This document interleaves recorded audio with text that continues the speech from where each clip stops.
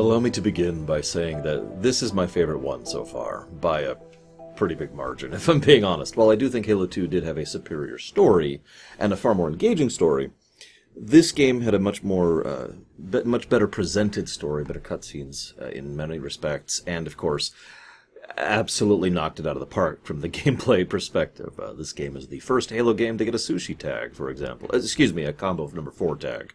And if you want just the summary answer of why I feel that is, the answer is polish. Now, I know this was Bungie, or the core Bungie team's last game before they moved on to work on Destiny 1, which is a game we will probably not talk about anytime soon. But I bring that up because it's something that I feel has been absent in almost every game so far. To some extent or another, there's been some kind of jank or issue or problem or bugs or just kind of issues, you know? Whereas this one, it felt like, no, they sat down and they took their time and they really polished it. I can imagine the QA cycle on this one just being ridiculous. Now, polish, of course, that's kind of a broad word. Let's talk about some specifics. One of the things they did was they upped the enemy variety a bit. So we have some of the same types of enemies we've previously encountered, but they have new weapons, or they have slightly different AI cycles, or they are found in groups with other enemies, which allows to vary up the nature of the encounter, the Doom approach to encounter design, for example. The terrain is something that they actually utilized, I wouldn't say for the first time, but honestly, I kind of feel like this is the first time where the terrain has really been substantially relevant with regards to the mission design. Specifically, there are sections where there are specific slants and slopes in the hills while you are pretty much guaranteed to be in a vehicle, which allow you to dodge and move and weave as you are going through much stronger and much more numerous vehicles. You know, it's you against like 8 other guys, but because the terrain is designed in such a way that you have places where you can dodge, weave, hide, or move around so that their arcing shots will hit the terrain, all of a sudden you now have options as long as you're willing to move with it. This is not the only example of this. There are other examples as well. Some of the internal building design areas feel more, I almost want to say guided, but that's kind of the wrong word. It feels like there's more options with regards to how you move through any given set piece, because they have decided to make it so that there's this platform, and there's a staircase up here, and a staircase over here, and you can move up alongside here. There's also a gun up here. There's a health pack down here. There's going to be these enemies here. Those enemies are going to drop these type of weapons, and so forth and so on. But the point is, because of the flow of how this staircase and how this little ramp thing and how these things here move, you have more options with regards to the terrain, so it matters more. Another thing I like is the gun variety. Now, they changed the guns every single one of these games, and I still think Halo 1 probably nailed gun design the best, even though it had the least number. It did a lot of very careful, obvious, well-designed thought was put into the gun design in 1. But there's a lot of new guns, well, there's several new guns in this one, and most of them fulfill some kind of niche or another, and again, usually are designed for the encounter in question. So most of the time when you encounter a gun that's either new or different than the one you currently have as your default loadout, you can go ahead and charge into an area and get, you know, whatever it needs in order to help you get through that particular encounter. Getting a sniper rifle with 55 ammo before you do a sneaking mission, getting access to the new needle rifle right before you make a long charge across long terrain, having access to the grenade launcher right before you do the beach landing. Stuff like that is again part of that. And all of this is all an aspect of level design. Now, I've seen level design at this equal before. That would be in Halo 3, which had very excellent level design across the board. But I think this one kind of beats it, if I'm being completely honest. If nothing else on variety. We have the Hold the Line tower defense mission, which is actually probably the best designed mission from a purely gameplay perspective in the entire game, where you have enemies that are going to be coming in at regular intervals from certain spots, and there's plenty of terrain you can use against them or for yourself. You can capture the frickin' the Wraith, I think, is this one. Yeah, and the Phantom's the big one. So yeah, you can capture a Wraith and use it, which I absolutely did. It was fantastic and fun. Oh yeah, by the way, jetpacks. I'll get back to that for a second. You have these turrets, which not only have a little label in the upper right of your screen, which shows their current health and, you know, labeling A, B, C, D, but you'll also see them as you pan around, so you actually have good HUD design there as well. And they can be restored if they're taken down, and there's a lot of well-designed stuff with regards to that. It's a hold the line mission, but As much as hold the line missions have a bad rap in video games, and for good reason, the fact is, a well-designed hold the line mission is awesome. See StarCraft for a good example of some well-designed hold the line missions. This is no exception. I think this one is excellent. We've also got the thing where we go up in space. This is actually probably my second favorite mission overall, where not only do we have the fighter jet, which behaves like a World War II craft, let's just get that out of the way, but it's very smooth and very well designed. It's really quick and easy to switch back and forth between the autocannons and the missiles, which home in. The home in locks in very quickly. The HUD is very indicative. This is also when the lighting design comes in. Forgive me for bringing this up, but this is something I haven't seen done well in this series since Halo 1. I don't remember if I talked about it during the rumination of Halo 1. But back in Halo 1, I never felt like I didn't know what I was looking at. At every point in the game was designed in a way. Now this is on the remaster, the new graphics. The game was designed in a way so there was something to indicate where I was looking at. I could always see through the fog, through the effects, and through the explosions. 2, 3, and ODST didn't have that. There were several points where I was effectively firing blind. Reach goes back to that idea. I never felt like I was firing blind in this game. There was always something to indicate it. I wrote down a couple of examples here. So enemy shot arcs are much more indicative, and it's really obvious to see where they're coming from. There's the shield pulses, which will show up, which you can see through other effects. So even if like you can't actually see the elite, for example, if you hit them, you will actually see that shield pulse through the fog or through the explosive effect or whatever. And, of course, the one I was just referencing, which is getting back to the mission we were just talking about, there's these little purple trails, which are very distinct, and the color design of almost all the area in that space area does not have the color purple in it, so that you can immediately detect and see the color purple when you see it, which shows you where the enemy craft are, even if you can't see that tiny little pixel that indicates where that particular ship is. Then we go and board the Corvette, I think it was, specifically, and that is a brilliant mission. This is also when the sound design comes in. This game probably has some of the best sound design I've seen of the franchise so far. Obviously, there's some good dust on my glasses, as well as you can hear this coming from here, you can hear the grunts. Notice they're not actually speaking English this time around. That was interesting. I'm going to just blame that on Cortana, because I'm not sure what the actual canon explanation is for that. Or the absence of Cortana, I suppose would be a better way to put that. But the sound design here, the way it muffles everything but the music when you're in no atmo is brilliant. And it makes the sequence much more terrifying. And I had been using sound design and sound indicators to figure out where the enemies were and where the shots were coming from, where my allies were constantly. Because obviously, in an FPS, your peripheral vision doesn't exist. This is the great design paradox of designing a first-person shooter game, is because you have no peripheral vision.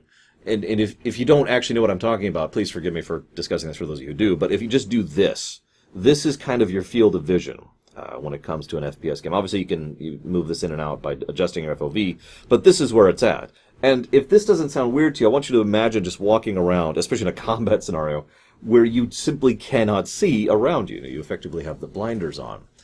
So, good audio design in an FPS is critical to allowing the player to have some kind of indicative of what else there is going on. Good HUD design is another good example of a way to allow the player to be aware of what's going on, but that's neither here nor there. So we jump on there and we have this thing, and we that one elite really didn't want to die. My goodness, that took forever to kill him. We managed to take the Corvette out, and this is probably a good time to go ahead and start talking about... Oh, actually, no, I want to talk about one other thing. If you'll remember, I mentioned how I felt like the overworld section didn't really work for me in the previous game. And I felt like if you just literally just chopped it in third and had it structured a little bit differently, so you're still moving around and you're still doing the missions, each of the other characters' missions, and then you're getting like the audio logs as you're going kind of a thing, I think that would have worked a lot better. But funnily enough, this game kind of proves me right on that, in my opinion. When we have, I forget the name of the mission, I think it's New Alexandria is the name of the mission, please forgive me. It's the mission where you have the bird, and you get a series of randomly generated, like, okay, go do this objective kind of thing as you're just moving throughout the city.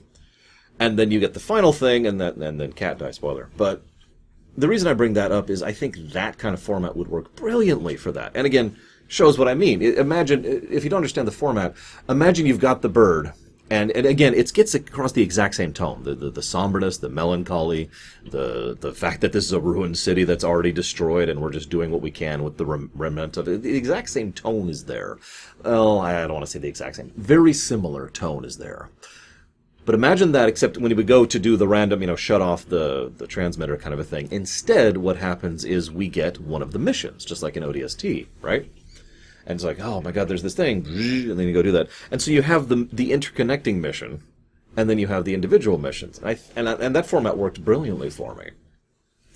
If I might also be so bold, one of the things that this game does brilliantly is it makes it very, very clear, pretty much from the moment you take out the supercarrier, but most of the game, that you are on the back foot. We arrive, and the Covenant are already here. We go scouting, and we find out there's already an assault force.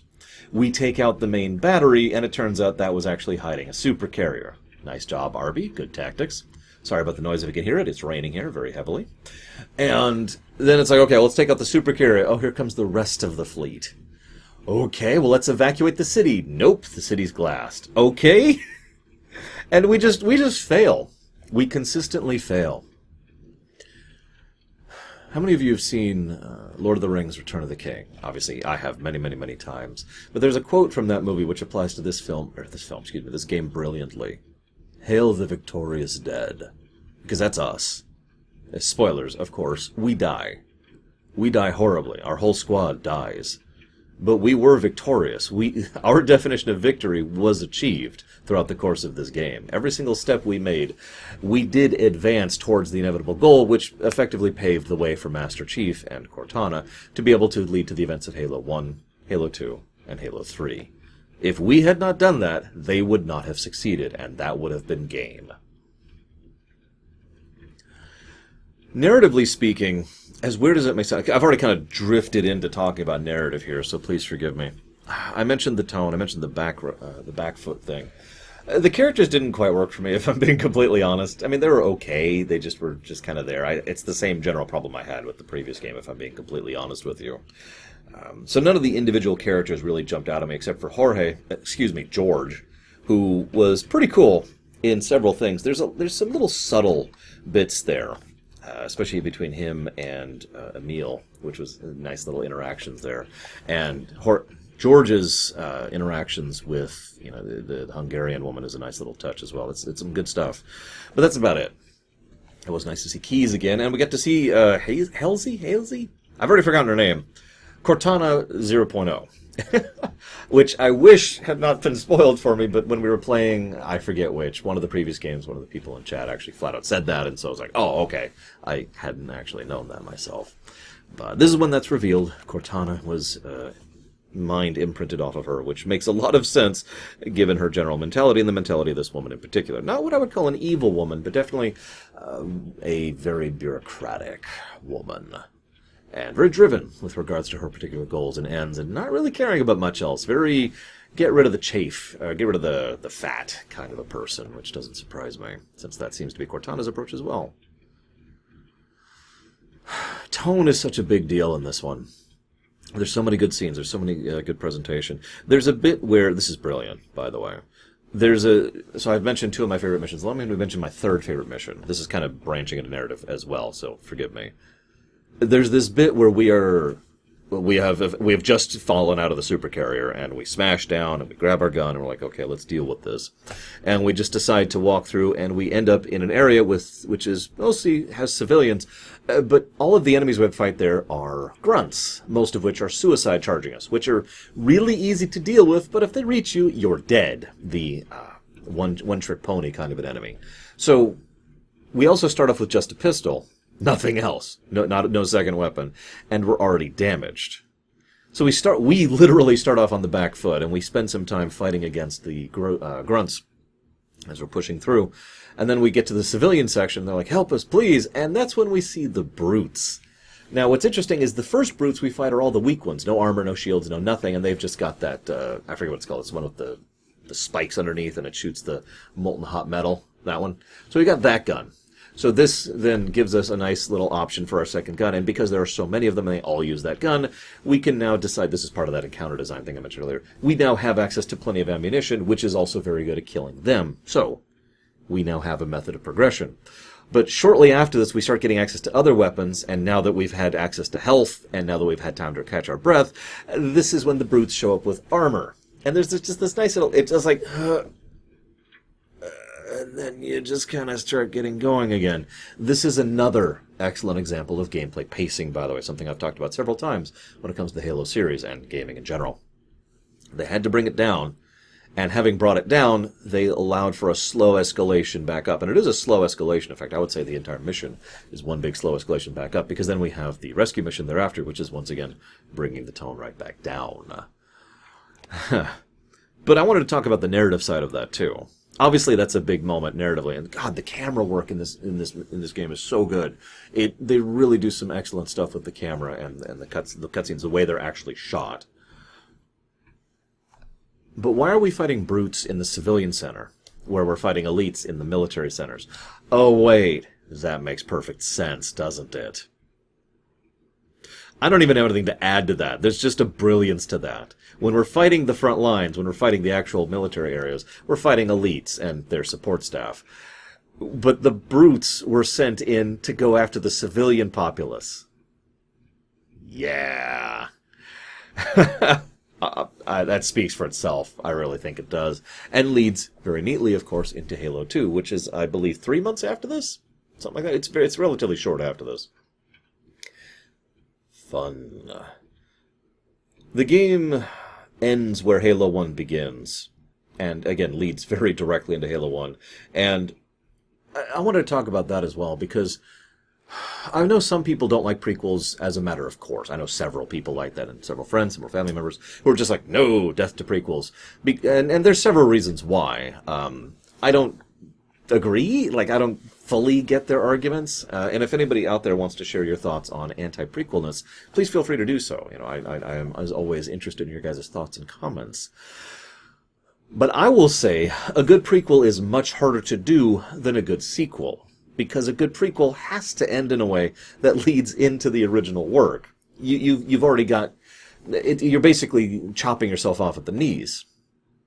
However, it is my personal opinion that a truly creative team can actually look at that and say, okay, and use that challenge as an advantage to move forward, to explain some things, to polish some things, to line up some things, to do what this game did. I think this is a good prequel, by the way, if it's not obvious by the fact that I gave it the sushi tag. Excuse me, the Combo 4 tag. Having to end where Halo 1 began was certainly an interesting feat, and it makes me wonder how much of the extended universe, which certainly existed by the time Reach came out, they were taking into consideration when it came to this. I know they did retcon a few things, because Bungie has had their own particular opinion with regards to the books. I know the extended Halo lore is all over the place, because what's considered canon or isn't changes depending on who's in charge at the time, but I do think that they did a good job of leading directly into Halo 1. Very Rogue One, if you will. We could see why we could see why A New Hope happens the way it happens, for the exact same reason we can see why Halo 1 happens the way it happens. This also then explains why they were so surprised why there was already a Covenant fleet at that particular Halo ring. It's like, okay, we got away from Reach, and what are they doing here? We just... okay. And, of course, the light frigate, Pillar of Autumn, certainly can't fight that kind of a fleet by itself. It's nothing short of astonishing that Cortana was able to do what she was able to do in general. It also helps to explain why she was considered such a high-value asset that she had to be removed from the ship systems, because they'd just gotten her and she was the package, right? And, of course, the lead into the Halo thing, etc., etc. Good stuff. Very, very good stuff. I very much like this. But you don't want to hear why I liked it. I want to hear something from you guys. If this was the end of Halo, would you have been okay with that? Like, if this was Terminus Point. You know, we had Halo 3, and then we have ODST, which showed, you know, which is a midquel. And then we have this, which is a prequel, and that's it. What do you have thought about that? Now, I'm not saying it's a bad or good thing. I'm just curious of your thoughts, since we will be covering Halo Wars tomorrow, which I believe is another prequel, and then we'll be covering Halo 4, whenever we finish Halo Wars, which I have no idea when that's going to be. I also find myself wondering, this is one of those... I know... So I haven't commented on this at all yet, and indeed don't really plan to comment on it much, but I know that a lot of the Halo fanbase has been anti, pro, and versus each other when it comes to the 343 thing. Now, I don't have much experience with that. All I know is the stuff that they have touched up in the previous games, thanks to the MCC stuff. And I don't think they made Halo Wars. I think Halo 4 is going to be my first 343 game. I could be wrong about that. Either way, it'll be interesting to see it going forward, because that's another topic in its own right, isn't it? Handing off the reins to someone else. Here's my franchise. Do something with it, please. Star Wars. And you're probably thinking, oh, he's talking about the sequel trilogy. No. Actually, I was thinking of the EU in general, because that's kind of what happened. You know, the original rights holders, the original license holders were like, hey, make some stuff. And so we have the Star Wars EU, which had a lot of good and had a lot of bad, and had a lot of great and had a lot of dreck. So it'll be interesting to see what they do with Halo. I do know that the books are their own thing, and that they're widely liked by quite a few people. I hear them recommended fairly often. I feel like I should say more about a game I enjoyed this much, but ultimately, the whole point of this is to kind of summarize the end of the streams. That's kind of the point of these particular ruminations. And I don't have much else to share. The specific details of this game are brilliant, beautiful, polished to a wonderful sheen, and I enjoyed every moment of it. This is also the only other Halo game now that I would have ever any intent of replaying at any given point in time, just to experience it, just to have fun with it. So I might leave this one installed and uninstall the other ones. What do you guys think about this one, especially in comparison to the previous ones? I hope you've enjoyed my thoughts, guys. Hail the victorious dead.